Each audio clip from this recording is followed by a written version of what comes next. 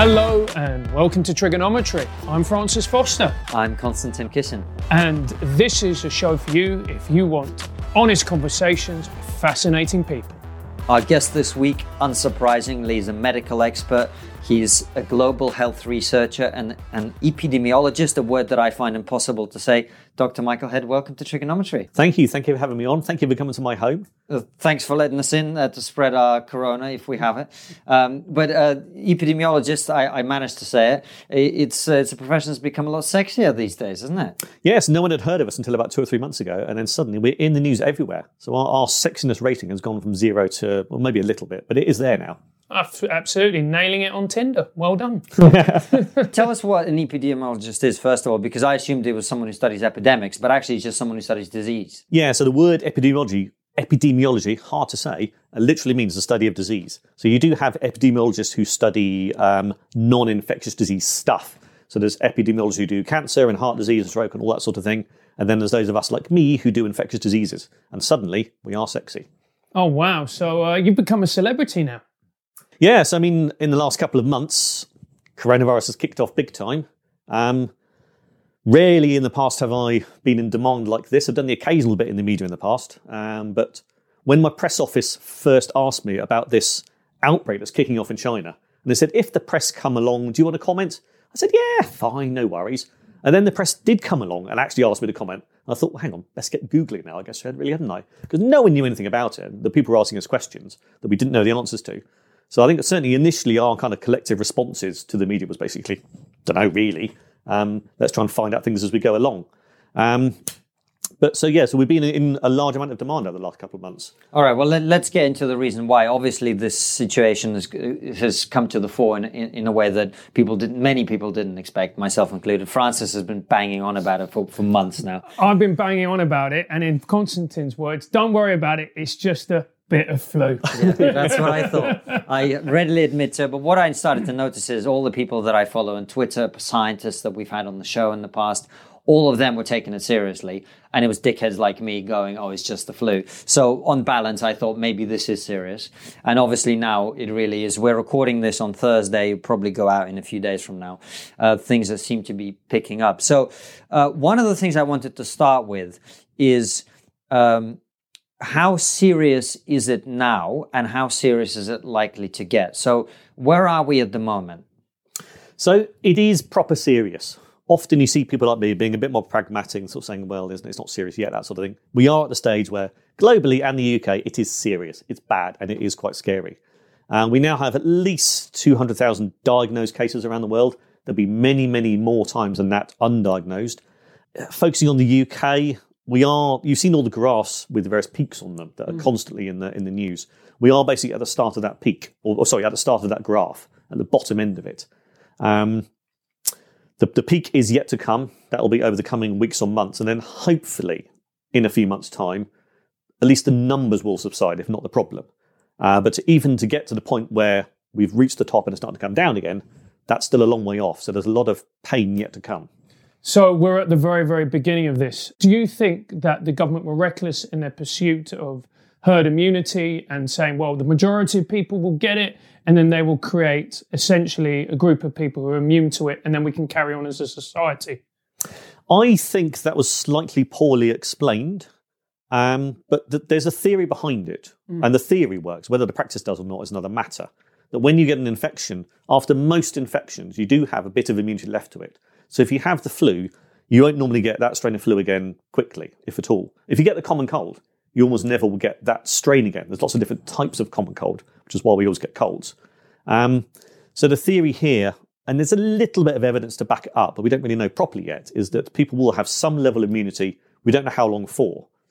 So if enough people do get it, we don't want that to happen, clearly, because that's a problem. But if enough people do get it, then that might have some protective effect upon those who haven't got it yet. But we don't know the answer to that. And what we do need is a test, which is coming in probably a few weeks, but not yet, that will tell us if people have had the disease. So the tests at the moment are testing for the kind of the virus as you got it. It tests for RNA, which is a bit like DNA, but their genetic code, basically. So we can test accurately for that. Whether you've already had it, you need to test for antibodies, essentially. So various diagnostic firms in the UK and around the world are sort of frantically racing each other to produce some really good quality tests to look at the people who have already had the disease. And then that can inform our sort of our strategies going forward. If we know that everyone's had it, you can then send them back to work, for example, and things like that. So it would be a bit of a game changer if and as and when we do have it. And we will have it at some point, but that's a few weeks away, and a few weeks in a pandemic is a very, very long time indeed. Yeah. Well, actually, this is one of the things one of the reasons I wanted to get into how serious it is, because, my wife went into town to do some shopping yesterday, and she was saying, I don't think people are getting the message. Because particularly older people, they're still out and about. They think, like a comedian friend of us posted saying, they think it's a bank holiday for old people, this thing that's happening. I don't think people are taking it seriously. But going off the government's figures, if they're estimating up to 80% of the public are going to get this disease, and 1%, which seems to be a pretty reasonable estimate, will die from it, well, if you do the maths, that's like 500,000 people minimum. 500,000 people will die from this. And a lot of people, we saw these videos from, English fans, football fans or whatever in Tenerife or whatever. Just go, it's just a bit of flu, mate. Just like me. Just have a beer. It's going to be fine. Behaving like legends, basically. Exactly. I'm not even sure they were football fans. They just looked like football fans. Anyway, so my point is there are people who are not taking it seriously. When we talk about it being serious, how many people are going to die from this? Well, we don't know. I think we can probably safely say it's going to be thousands, maybe tens of thousands. That 500,000 figure and the 80% figure, that's the kind of upper level estimates. That's the worst case scenario. So when we get modelers to calculate, to kind of try to predict the future, which is obviously so uncertain with something like this, they do have to calculate basically kind of the worst level scenarios so that people can plan for that scenario. If you put measures in place like all this social distancing and shutting things down, we should not get anywhere near that worst case scenario, but it is still a possibility. There's just no guarantees. People often sort of say, right, how many people are going to die? How bad is it going to be? Don't know, is the short answer. But I don't think we will get that 80% and 500,000 people dying, but obviously there still will be plenty of excess deaths. That is not good. And who are the people most at risk of this? Is it particularly the elderly? Is it the people who, for instance, having cancer treatments, chemotherapy? Are there a particular set of people who are at risk? I mean, it is the most vulnerable people in society, which includes the elderly. So the rough cutoff is 70 or above. And the older you get, the bigger the risks are. I think if you're over 90, the death rates are about 20 or 25%. It's pretty big. If you're between 70 and 90, again, it kind of goes up from 70 to 80 and beyond. But it's many percent of people will die in that particular demographic. In terms of children and young adults, the death rate is actually pretty low. There still are some complications. People are still being admitted to hospital, children and so on.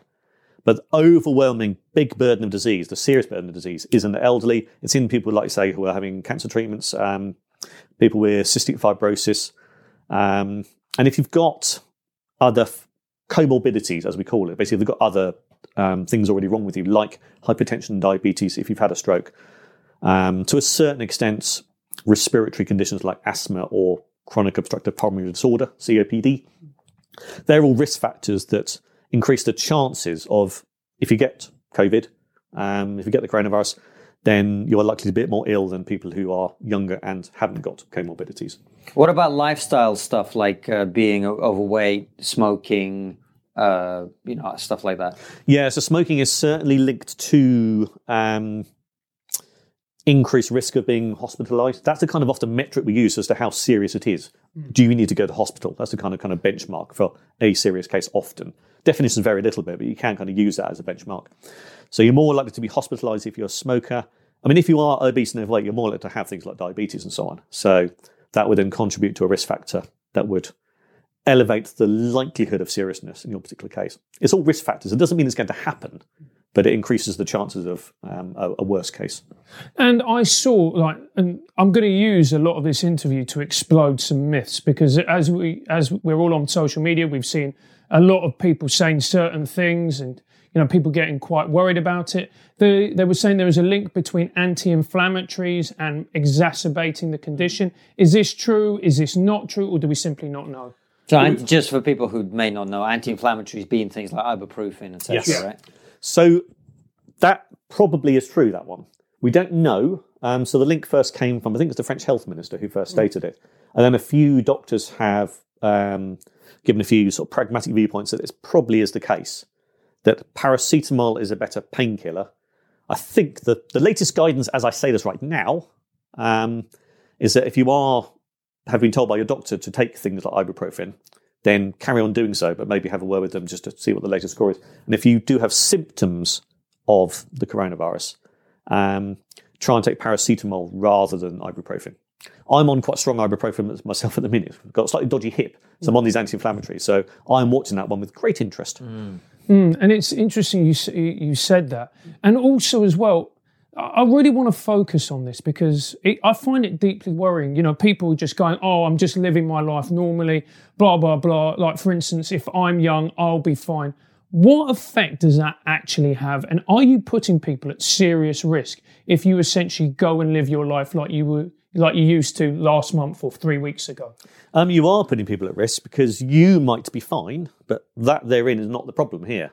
The population at large, and if you want to personalise it, your elderly relatives might not be fine. So if you live your life as normal and mix a lot and have lots of contact with other people, if you then take a coronavirus into your grandmother's house, for example, then there might be problems afoot because that's a vulnerable person you're infecting right there. So we do all have a big responsibility to actually just behave a little bit and follow the public health guidance. The kind of measures that have been put in place to reduce the amount that we mix with each other, large gatherings and things like that, there is a point to it, and it is to kind of reduce those big peaks and just to make the whole country a slightly easier place to live in. And we all have a responsibility to contribute to that.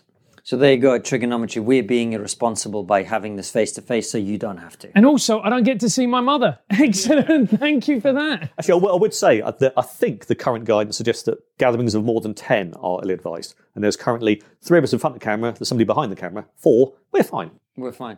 We don't have symptoms, do we? I don't think. Anybody? No. I actually have a feeling I might have had it already because like 3 or 4 weeks ago I had a dry cough and a bit of a fever. I mean, that could easily have been the coronavirus. And again, in many people, the symptoms are so mild. You may be superhuman in a very precise way. Thank you very much. Shut up. I am a superhuman. No, it's, I like to say, like, only the good die young. Anyway, so now that's the point. So, for instance, in February the 14th, I remember it because it was Valentine's weekend and my girlfriend was very angry. But I developed a fever and a cough. How likely is it that people have already had this, like last month in February, or did it only really appear in March and so on? I mean, it was around in February. There were far fewer cases, so it's actually less likely that you have had coronavirus. The thing is, January, February, March, it's flu season. Northern Hemisphere, there's flu and coughs and colds everywhere. So that's also been a bit of a problem because hospitals and doctor surgeries are handling flu cases and slightly more and other respiratory infections as well, along with this brand new thing that's been thrown into the mix. One of the reasons why it's better to try to deal with these things over the summer is that there's fewer things like that out there, fewer cases of flu out there.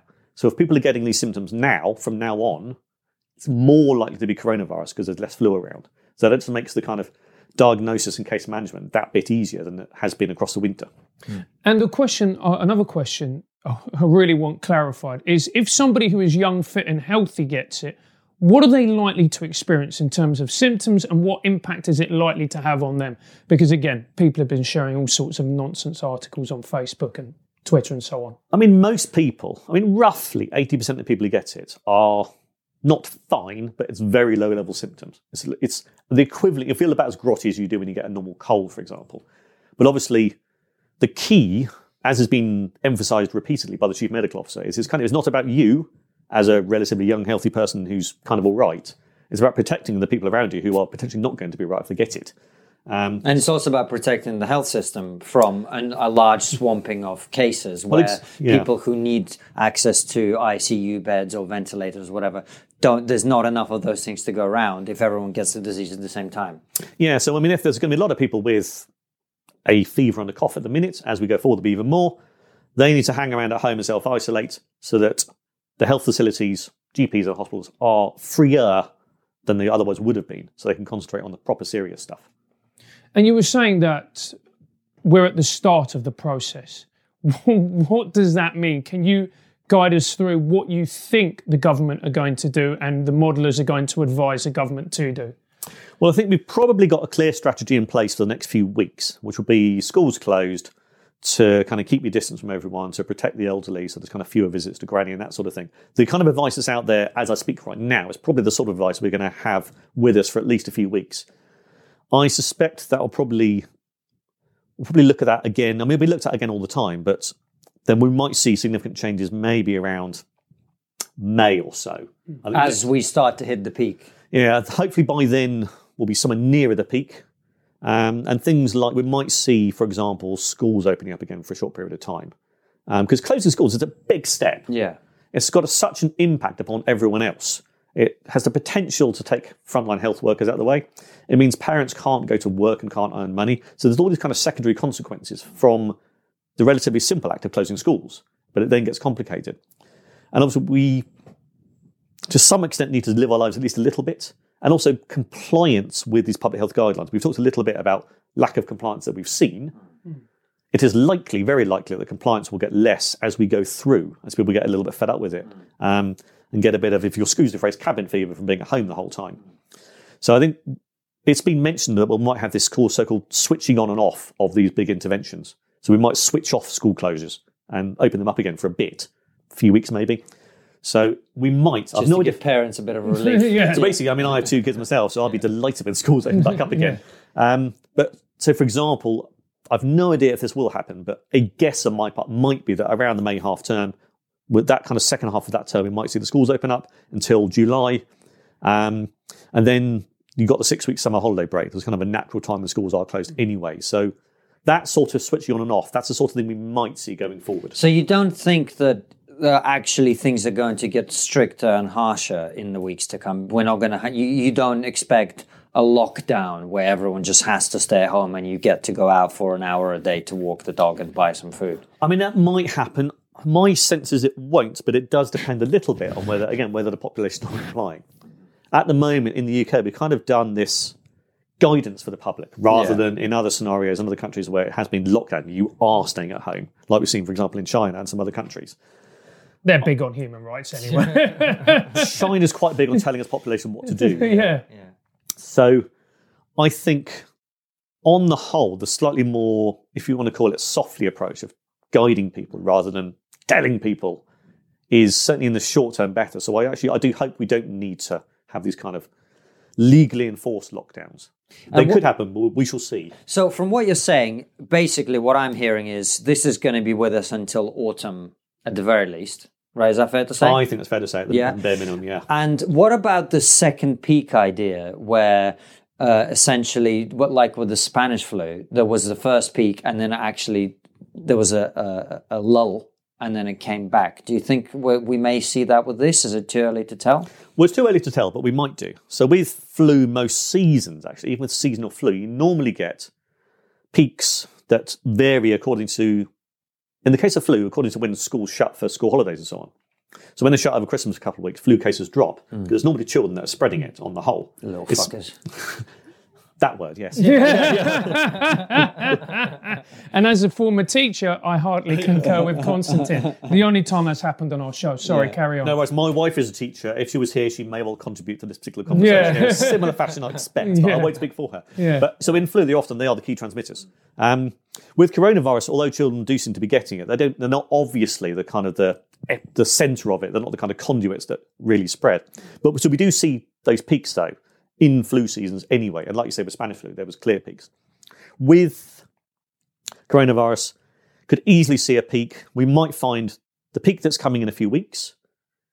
If we can get out the other side of that and have much lower cases, the problem might then come in the winter when everything's back. Flu's back, common colds are back, and coronavirus might increase as well.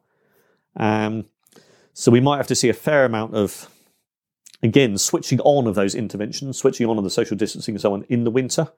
It's a trickier time to live in the winter, particularly for the vulnerable people, even more so at that point. So comedians. Yeah. Are you a vulnerable? Are you kind of an endangered species or vulnerable these days? Oh, but there's no comedy shows anymore No. happening right now, so we are vulnerable just through the hunger that we experience. But But to be fair, I need to lose weight. So yes, you do, mate. Absolutely. But so this is going to be with us for quite some time. And in terms of this, the potential for it to make a comeback, on an immune level, are we going to be better prepared for it coming back? To be confirmed. Again, we don't know. Yeah. If this herd immunity theory takes hold, might not be too bad. If a vaccine rocks up in 12 months, Brilliant. Will it? don't know. There's lots and lots of vaccine candidates being looked at, but because we are pretty much starting from the beginning, there's been a bit of research looking at other coronaviruses down the years. Now, the common cold, one of the causes of that is a coronavirus. Really? Yeah. There's several different types of coronavirus, some of which are seen in animals and not so far being seen in humans. The common cold is a coronavirus. You've heard of SARS, of course, from years back. MERS, Middle Eastern Respiratory Syndrome. Comes from camels, right? Camels, exactly, yeah. Bit racist at times. Anyway. You know, when I went to Egypt, someone offered me 130 camels for my wife. Did they? Yeah. Did they have a virus? I don't know if Were they they had the virally virus. infected? Yeah, 130 camels, mate. You'd be richer and happier. Anyway, with the camels. But yes, so there's lots of different coronaviruses, of which the common cold is one of the causes. One of the main causes of common cold, I just like the word, is the rhinovirus. Oh, really? Yeah. So the coronavirus causes the common cold. I've actually lost the point of what the question originally was. The question was, are we going to get a vaccine anytime soon? So there has been lots of research on the common cold, including vaccine stuff, fairly recently and back in the day. And with SARS and MERS, and just coronaviruses generally, there's been a bit of laboratory stuff going on to kind of prod and poke the virus and look at the immune response in a laboratory setting. But it's not really got anywhere, and it's not really been a focus. And actually, I would argue, going forward, and it should have been already, that viruses with pandemic potential, we've had warning shots with SARS and things like that coronavirus is potentially that. We should have done tons more in the what we call inter-pandemic period, between scary times, with research and development, looking at things like vaccines and therapeutics and diagnostics and all those other sorts of things. But we haven't done. So we've been playing catch-up. So with Ebola, when that was a big outbreak in West Africa, a lot of work's been done since. But one of the other things I do actually for research is looking at how research money is spent. So we've got this big global database of how about $100 billion of research money has been spent around the world over the last 20 years on infectious diseases. And we've looked at things like coronavirus and Ebola and flu. And if you want to, look at mad cow's disease. Remember that from years back? Mm-hmm. But that's not a virus, that's a prion, isn't That's it? a prion, it's a protein. Very good knowledge there. I'm impressed. I'll give you a gold star afterwards. But funding follows the kind of public health emergencies or the public health concerns rather than being in advance. And that's something we've been very bad at in the global health community is looking at problems in advance, doing a bit of kind of forecasting and trying to work things out more so. We've started to get a bit better, but we've seen here that we're nowhere near good enough. So I still haven't answered the question. Coronavirus vaccines, the first phase 1 trial, that's the first time you chuck a vaccine into a human being to see what happens to it. That's just started in America. Over the next few weeks, we'll probably see a few more vaccine candidates trialled in a similar fashion, but we are way behind the curve. So it'll be minimum of 12 months, I reckon, before we have even a half-decent vaccine. And the first vaccines you see are often not necessarily the best ones. Because there's a process of refinement, I imagine. Process of refinement. So it might help that there's lots and lots of competing vaccines and who will hopefully all share data so you can kind of just process all that information in a bit more real time than you would normally. But we'll be exceptionally lucky and fortunate to have a cracking vaccine in 12 months' time. I expect it'll probably be longer than that. A vaccine might be better than nothing, but it might not be the kind of holy grail that cures everything. It might give you cancer. Thanks, mate. Keep it light. Michael, what is the chance that this could mutate into an even more serious strain, which proves even more deadly for us? See, viruses mutate all the time, anyway. And they very rarely mutate into a more serious strain. And generally speaking, what you see actually is when a virus hangs around in a human long enough, it kind of adapts to its host. It's not good for the virus if it kills everyone it sees instantly, because then it can't be spread. The chain stops. So something like flu is quite good, because it doesn't kill that many people, but it kind of is easy to spread. Measles as well. That's the kind of most successful kind of virus, is one that makes you ill enough to spread it, but doesn't kind of knock you out altogether. So mutations in viruses don't necessarily mean bad. They mutate all the time anyway. Most mutations mean nothing. And whilst it theoretically could get worse and be more difficult to treat or so on, actually it's more likely to get slightly more mild, if anything. But we don't know what will happen. That's all to be confirmed. It's such a new virus. It's only jumped into humans 3 months ago, whereas measles and flu we've had for hundreds, if not thousands of years. So we know a bit more about how they evolve and so on. But you can expect probably the coronavirus to behave in a similar fashion. And what do you say to those people who go, this is a man-made virus, it was made in the laboratories of Wuhan, how convenient, they have this massive laboratory, and all of a sudden it started there, and it's the Chinese are using it to dominate the world? See, there was a paper published, as I speak, just yesterday, I think it was in Nature, one of the big scientific journals, that pointed out that this is, I'm going to swear actually, this is bollocks, this kind of man-made theory. And they pretty much, they don't use that swear word, but they pretty much say exactly that. Basically, dear conspiracy theorists, please stop it. So they can show the sort of the genetic lineage of it and exactly how it's evolved and show that it's not a man-made virus. It's probably almost certainly come from bats as the first originator. Bats host viruses so well and they don't have symptoms. Many of our sort of potential future threats are hanging around the bats right now. There was probably an intermediate... Mike, you've got to be careful. This could initiate a whole swathe of racist attacks against bats. Yeah. I think people. I think I can say people should steer clear of bats, including eating them, which has been the problem in China. The fact that bats are on the menu, and in these weirdly kind of big markets with, you've seen the sort of the menus in Chinese of everything they've got on the menu, and people have translated it. And there's pangolins, this kind of cute little animal that's on the menu there.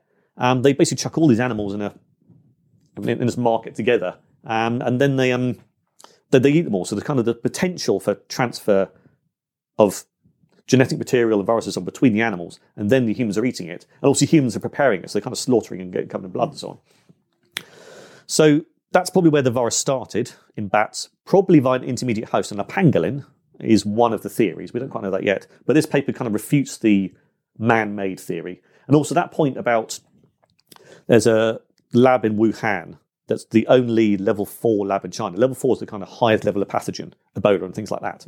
That's how it's kind of level 1 to 4. So common cold is level 1, Ebola is level 4. Everything else is in the middle. I don't know if it's still the only level 4 one in China, but there is one in Wuhan. Where that conspiracy theory falls down, in my view, is that coronavirus is not a level 4 pathogen. It's in level 2 labs or level 3 labs at best. So the level 4 thing is completely irrelevant because you don't need level 4 lab to deal with it or research it. So again, I'm going to use a swear word again. It's bollocks. But also, I mean, our regular viewers will find this funny, but a relative of mine used to work on the Soviet bioweapons program because I'm from Russia originally. Okay. And I spoke to him. I'm edging slowly away. Well, we did have to drive past Salisbury to get here, actually. Brought back great memories for Constantine. Yes, that spire is still looking good. But he was saying, look, if you were developing a biological weapon, this is like the worst biological weapon in history, because what you want with a biological weapon is you want to kill healthy young men who are the enemy army, and you want to do it quickly. You don't want to have a week-long incubation period when they don't even have any symptoms. And you want to have a lethality rate over 1%, a significantly over 1%. So it certainly wasn't, the idea that it's designed as a biological It's weapon. almost like the virus was made in China. No quality. and breaks down after 6 months. So I do agree with you. I think it's ridiculous. But people do like the conspiracy theories, don't they?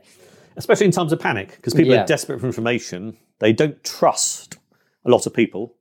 They don't trust Boris Johnson and telling them things. And I understand that. I don't like Boris Johnson either.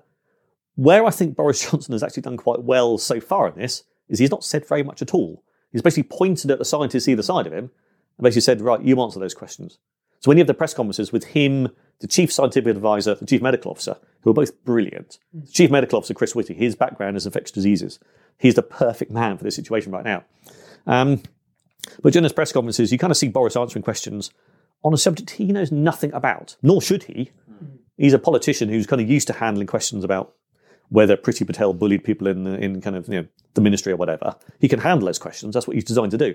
To answer him questions on public health and epidemiology, you can almost see him panicking slightly whenever he's speaking about it. But he does at least refer to the people either side of it, which is good. We need to hear from those people. But obviously, when it's still framed as the government is telling us to stay indoors and not go to the pub, there's still a lot of distrust about that. And conspiracy theories crop up. So someone I know emailed me the other day. I've had so many inquiries from people I've not spoken to in years.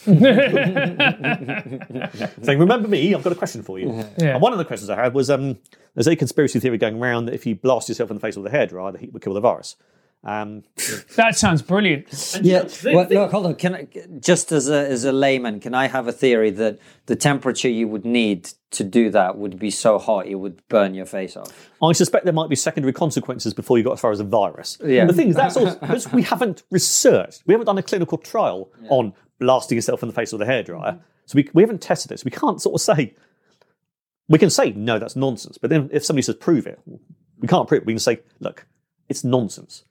You'll also have to go and take that theory further and say, right, all the world's infectious disease experts, all of them, none of them reckon you can cure it by blasting yourself in the face with a hairdryer.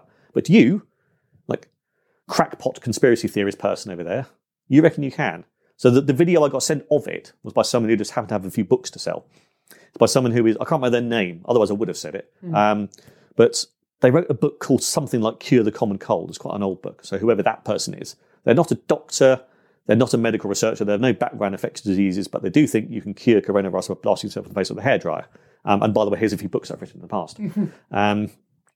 So again, the conspiracy theorists rock up with their things to sell and a theory that it doesn't have to be accurate. I mean, that's clearly so silly. It doesn't have to be an accurate theory. It just has to catch people's attention and be circulated for it to kind of achieve its goal. And there's just so much of that out there. There's a lot of scam potential in times of scariness. So one thing I'm concerned about with this kind of community spirit that's building, which is great, there'll be a lot of very well-meaning actions that will have consequences that no one had really thought of. And that probably will include a few unscrupulous types doing kind of supermarket runs for old people whilst nicking a few of their valuables while their back's turned. There will be a bit of that happening. You can just guarantee it. So those secondary consequences of it are also important. We have to work it out as we go along. How much kind of community action groups, how much good will come out of them compared to how much negative will come out of them. Hopefully it'll be kind of a net positive. But we do need to think a little bit about, again, the vulnerable people in society who we are trying to help and who a very small number of unscrupulous types will try to very much not help. Well, the law of unintended consequences is so important here because you were talking earlier about shutting schools. You get these people, Piers Morgan and others screaming on Twitter, oh, you got to do this, you got to do that. And, there's so many unintended consequences to many of these issues. I mean, shutting down schools, the point you made is nurses, doctors have children. If they have to stay at home with the children, they can't work. Also, children then end up with grandparents, potentially spreading the virus to vulnerable people. So, although teachers' mental health will skyrocket not being around children. No one cares about teachers, mate. We've got to be sensible about this. And the other point, of course, is you start shutting things down, that has a huge economic impact. The economy tanks, that kills people too. So there's got to be a balanced response to this. We can't just shut everything down and just focus on that alone, can we? No, so the economic consequences will be huge of this. And the social consequences, some of which we just touched on. But again, elderly people not being visited by their relatives anymore, or not as much as they were, that's a problem for them because they rely on that kind of social contact to kind of enjoy their day. Go get a respirator and go and see your mother. That's ironically what a friend of mine has done. He's actually taken a respirator to go and see his parents. That's what you should Full-on respirator? Yeah. Or just a mask? No, full-on respirator. But can you console these people who are looking at their elderly relatives and think, oh, they're going to die and all the rest of it? Is that hyperbole, or should we prepare ourselves for the fact that actually these people we've had in our lives for so long, our grandparents, our great uncles, they might not be around for a while? We're going to see excess death in the elderly from this. So some people are going to lose relatives that they otherwise wouldn't have lost if this pandemic hadn't occurred. To make it slightly cheerier, the death rates in the over 70s is kind of, depending on how old they are, it kind of varies, kind of 5, 10, 20% sort of number. So actually most people aren't dying of it. But obviously many people still are dying. I mean, I'm an epidemiologist, so I look at numbers on a spreadsheet quite a lot. And it's depersonalised. It's just a mortality rate.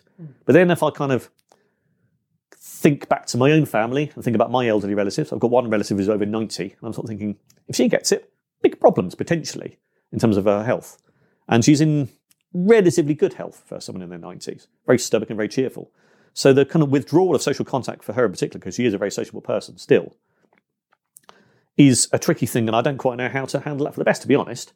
In the same way that I do worry if she and other older relatives, particularly those who've got existing comorbidities, as we've discussed, if they get it, again, it's more likely to be serious. So I can number crunch during the day, and then at home I come at night and I do worry. I think about these things. So, and I don't know what the answer is on that particular point. And touching and going to the situation in Italy, is that why the situation in Italy is so bad? Because they have a very high percentage, I think something like 23% of people aged 60 or over, or is there something very specific happening in Italy? Because at the moment people are going, look what's happening in Italy, this is going to be happening here. So we probably think that our, at least numbers of cases, those kind of peaks and curves on the graphs will follow something similar to Italy. We are a few weeks behind, so that's an advantage, and we can kind of watch what other countries are doing and plan a little bit accordingly. So I think our early case detection and contact tracing, which is basically when you find out a case, you kind of ask who have you met, who have you been in a room with, that sort of thing. That did slow the progress of the virus in this country, which has been very helpful to buy us time just to work out a bit better what to do. The high mortality rate in Italy, I don't actually quite know precisely why it's much higher there, or a lot higher than in many countries. I think that demographic profile of Italy and England is not too different. I think they do have more older people as a proportion of their population than we do. But I don't quite know precisely why it's done. There's probably is a range of factors that each contribute a bit. It might be that there's more older people. It might be that the health services weren't quite so prepared as us in the UK. I don't know if that's true. I'm just hypothesising it might be true. There's also more kissing. They're more tactile, more affectionate people. And families are closer knit together in different generations. Yeah, so, I mean, those are all really valid points. And actually, the behavioural science of this is firstly tricky. Secondly, I think massively underrated. People like me who are number crunchers, we kind of look at the numbers and then there's the modellers who come along to predict numbers. Throwing in the behavioural side of things is so important. It's why you can't obviously say Italy or somewhere else is doing lockdowns. Why aren't we doing that here? It might be we should be doing that here, but we know from previous studies in times of, for example, during the 2009 swine flu pandemic, that there were analyses done looking at the behavioural factors across different countries. And we know that people in different countries respond in different ways. There's different levels of compliance. When it comes to washing your hands, people wash their hands in a similar amount of way. But when it came to restricting your contact patterns, your social distancing, that was massively variable across countries. So again, a country like Italy, which is very, very, like you said, lots of kissing, lots of hugging, lots of intergenerational living, if that's the right phrase. Those are different factors that will apply into modelling in Italy that isn't so relevant here. The weighting should be a bit different. So I'm always a little bit cautious of saying the government's doing the wrong thing, particularly when it is clearly backed by some of the leading scientists. They're seeing data that we haven't seen. I think we should see it. There should be more transparency about what evidence they're using to make decisions. But as I speak, we haven't seen it. They have.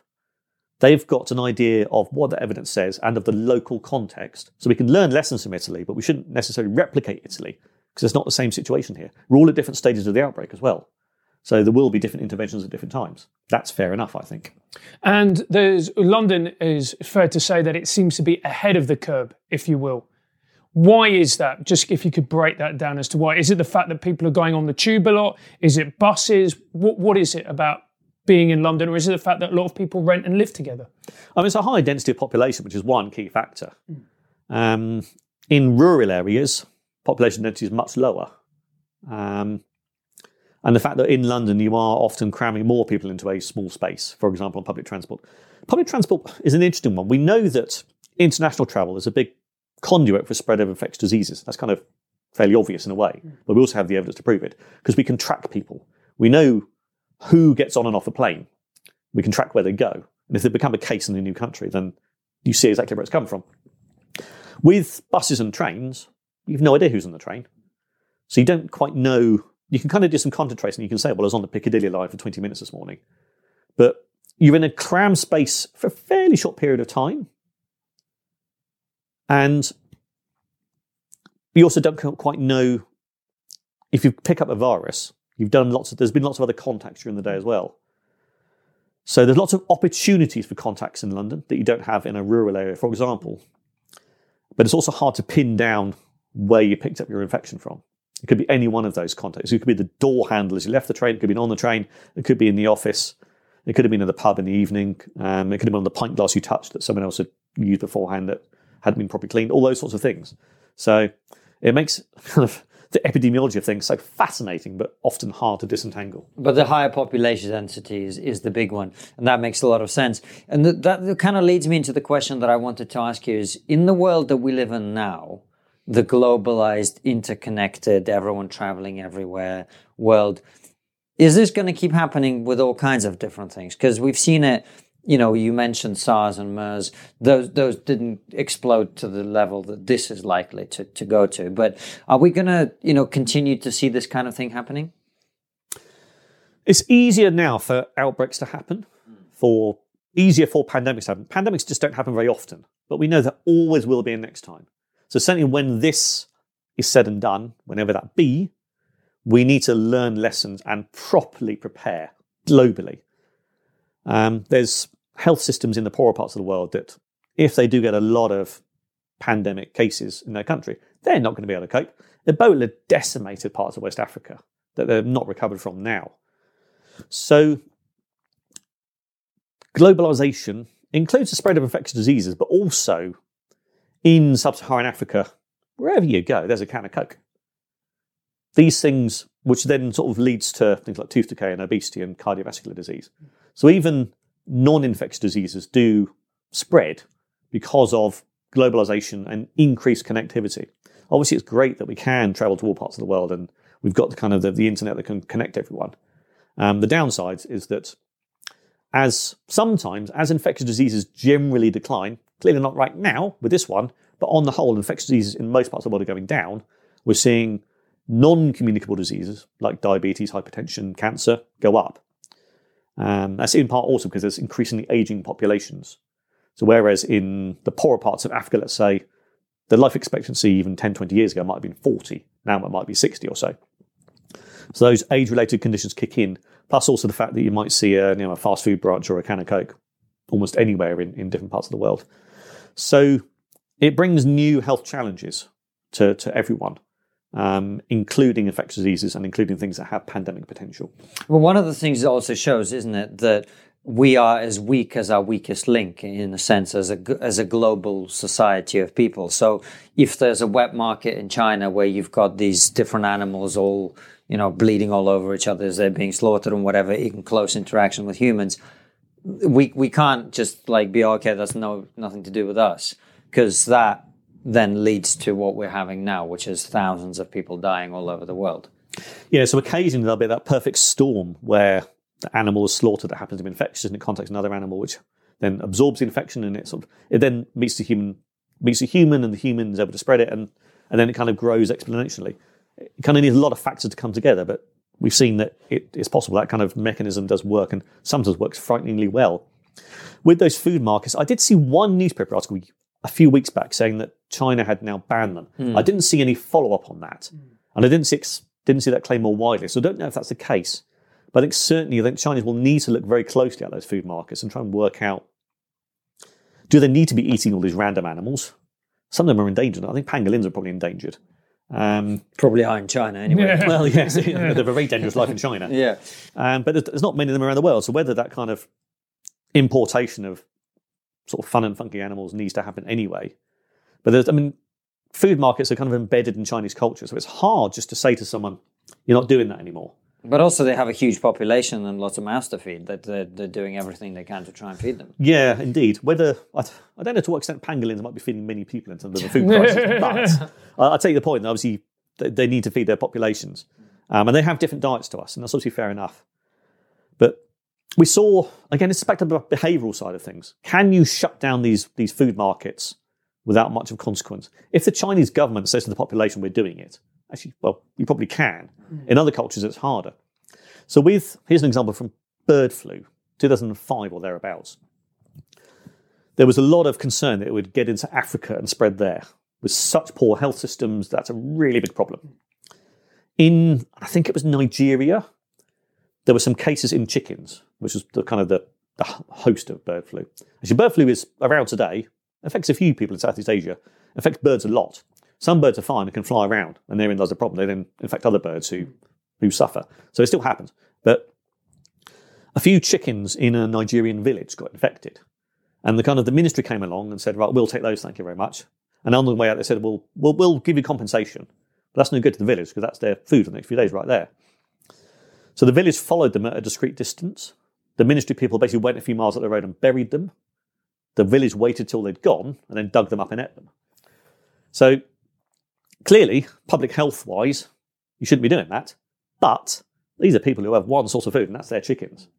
And they've been promised money, but they don't trust the government, and they may well not get it.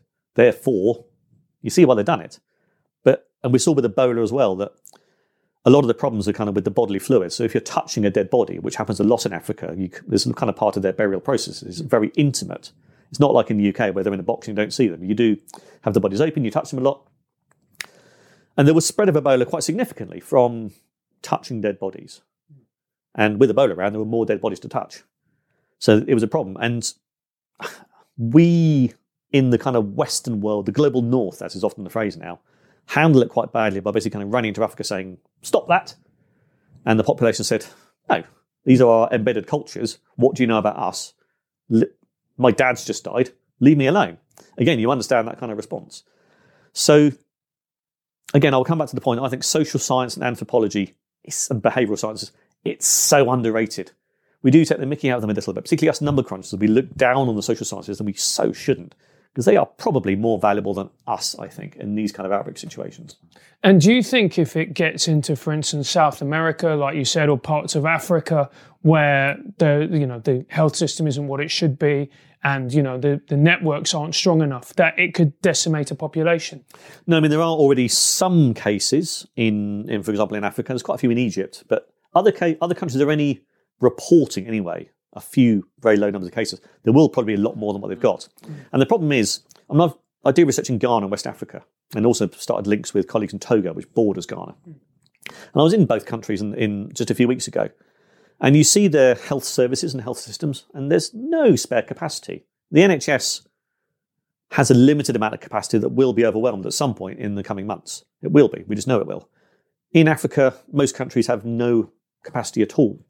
So there is the potential that it could get very, very scary for their populations, if there are vast numbers of cases there. Oh, hold on. You say the NHS will be overwhelmed. We know that. Isn't the whole part of the government strategy to flatten the peak so that we never get to that point? Are you saying it's inevitable they will be overwhelmed? I mean, all the evidence we have, including the recent modelling papers that came out of Imperial College, says that yes, the NHS will be overwhelmed at some point. And the Chief Medical Officer has said that in his press conferences as well. So the these interventions to try to reduce these big peaks, the peak is still going to go above NHS capacity. So we will. What you're saying is, within weeks or maybe months, we will be in the position where Italian doctors are now, where they're having to basically triage who they give life-saving support to. I mean, almost certainly, yeah. And that's pretty clear that we can expect that. Hopefully, it won't happen, but that is what we expect to happen in 2 or 3 months' time. Well, I think this is really important because when we talk about people not complying with the government's advice and all this kind of thing, that's what we're talking about, right? That's the end product of that behavior. Yeah, so social distancing is a key part of this, and it's something that we all have to do, we all contribute to. So if there is low compliance with these kind of measures that we put in place, and then the NHS is even more overwhelmed than it could have been, actually that's our fault to some extent. So before we wrap up the interview, then just tell us, wash our hands, right? But this virus is mainly spread through just breathing the same air as other people, isn't it? So it's a respiratory one, so it kind of goes out in aerosols, but you touch surfaces and so on where the virus is. So washing your hands, it's so unsexy and dull, but it's so important anyway. Or we should be washing our hands thoroughly many times a day. Let me ask the question a different way. If you had it now, would we get it? Potentially. You would be defined, you two, and behind the camera there, you'd be defined as contacts of mine. So a contact was defined as something like within 2 meters for 15 minutes or more. So if you're sat at a restaurant next to someone who's 2 meters away, then that's a contact. We've been sat in that kind of proximity. So there'd be a reasonable chance that you would have it. So actually, if I have got it and I develop symptoms tomorrow, I'm probably infectious now. Oh yeah, you've been infectious for days. If you had symptoms tomorrow, right? I've probably been infectious 1 or 2 days, I reckon. Okay. Yeah. The amount that you can spread the virus before you show symptoms, most respiratory infections is a day or two beforehand. It's not usually a long period of time. Right. The incubation period from when you get exposed to when you show symptoms, that's usually, most people, is about 5 days. So I think the infectious period, which is the time when you can spread the virus before you show symptoms, it's a slightly different definition, that's probably 1 to 2 days. Can I just say I'm offended that you've referred to him as my contact. Anyway, but there we go. But there's one question I really want to dig down on, which was that you said the NHS would be overwhelmed. And I think people are not really taking on board what that means. Can you explain in clear detail, what does it mean when the NHS or health system is overwhelmed? What does that look like in real world? Figures, data, situations.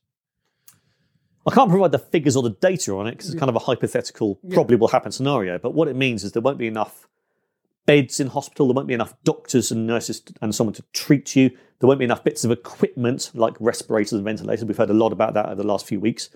So, I mean, like you say, with doctors in Italy, they're having to triage their patients to try to work out who to treat, who to give the ventilators to.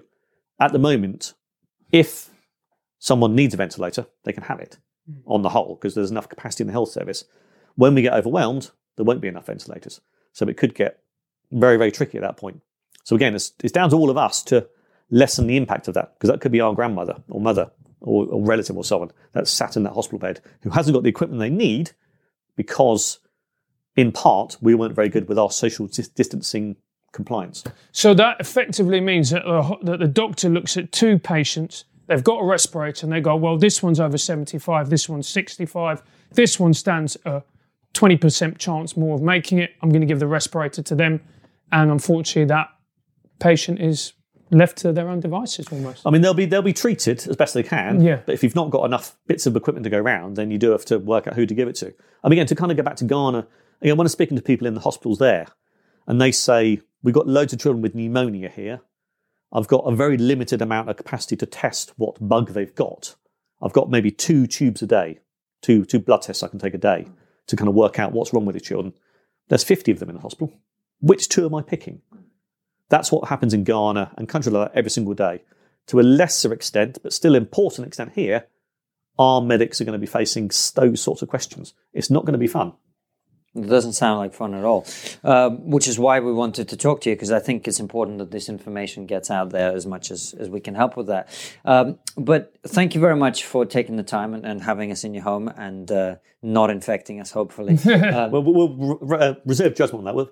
Let's come back to me in a few days' time. We'll kind of compare notes. We'll find out if we're still alive in a few days. But we only have one more question for you. And the last question we always ask is, and in this case, in this particular context, what is the one thing that no one is talking about that we ought to be talking about? Do you know, I'm going to say the word scabies. You weren't expecting that, were you? No. No. Now, scabies is one of my most fascinating bugs that I do research on, including in Ghana. It's a mite, so it's a bit like a head lice, that is literally everywhere. It causes itchiness, rashes. It's really unpleasant. It doesn't kill many people. So you certainly won't have heard much about scabies in the last few weeks because everyone's talking about the stuff that does kill people, which is fair enough. But scabies is kind of one of the under thought about conditions that is rife around the world. We did a study in the UK looking at scabies in care homes, where there's plenty of it and it infects people with dementia more than people without dementia. So it infects the most vulnerable people and so on and so forth. There's about 400 million cases or so of scabies every single year around the world. It's vast. It's unpleasant. It's hard to get rid of. It's badly diagnosed. There's a lot of stigma attached to it. We should talk more about scabies. When we stop talking about coronavirus, do that first, but then secondary, scabies. And who thought epidemiologists weren't sexy? There you go. Well, Mike, thank you so much for taking the time. It's great chatting with you. And are you on social media, by the way? Are you sharing information, putting anything out there for people to follow? Spreading fake news. I'm on Twitter. Michael G. Head is my Twitter handle. I'm not really on many other social media, so Twitter's probably the key. Not TikTok? Not yet. Maybe if I've got more time in any kind of a lockdown situation, maybe I'll get bored and do a few videos. But for now, that's where I am. So go follow Michael, and we'll see you very soon if we're all still here with another brilliant episode. See you next week, guys.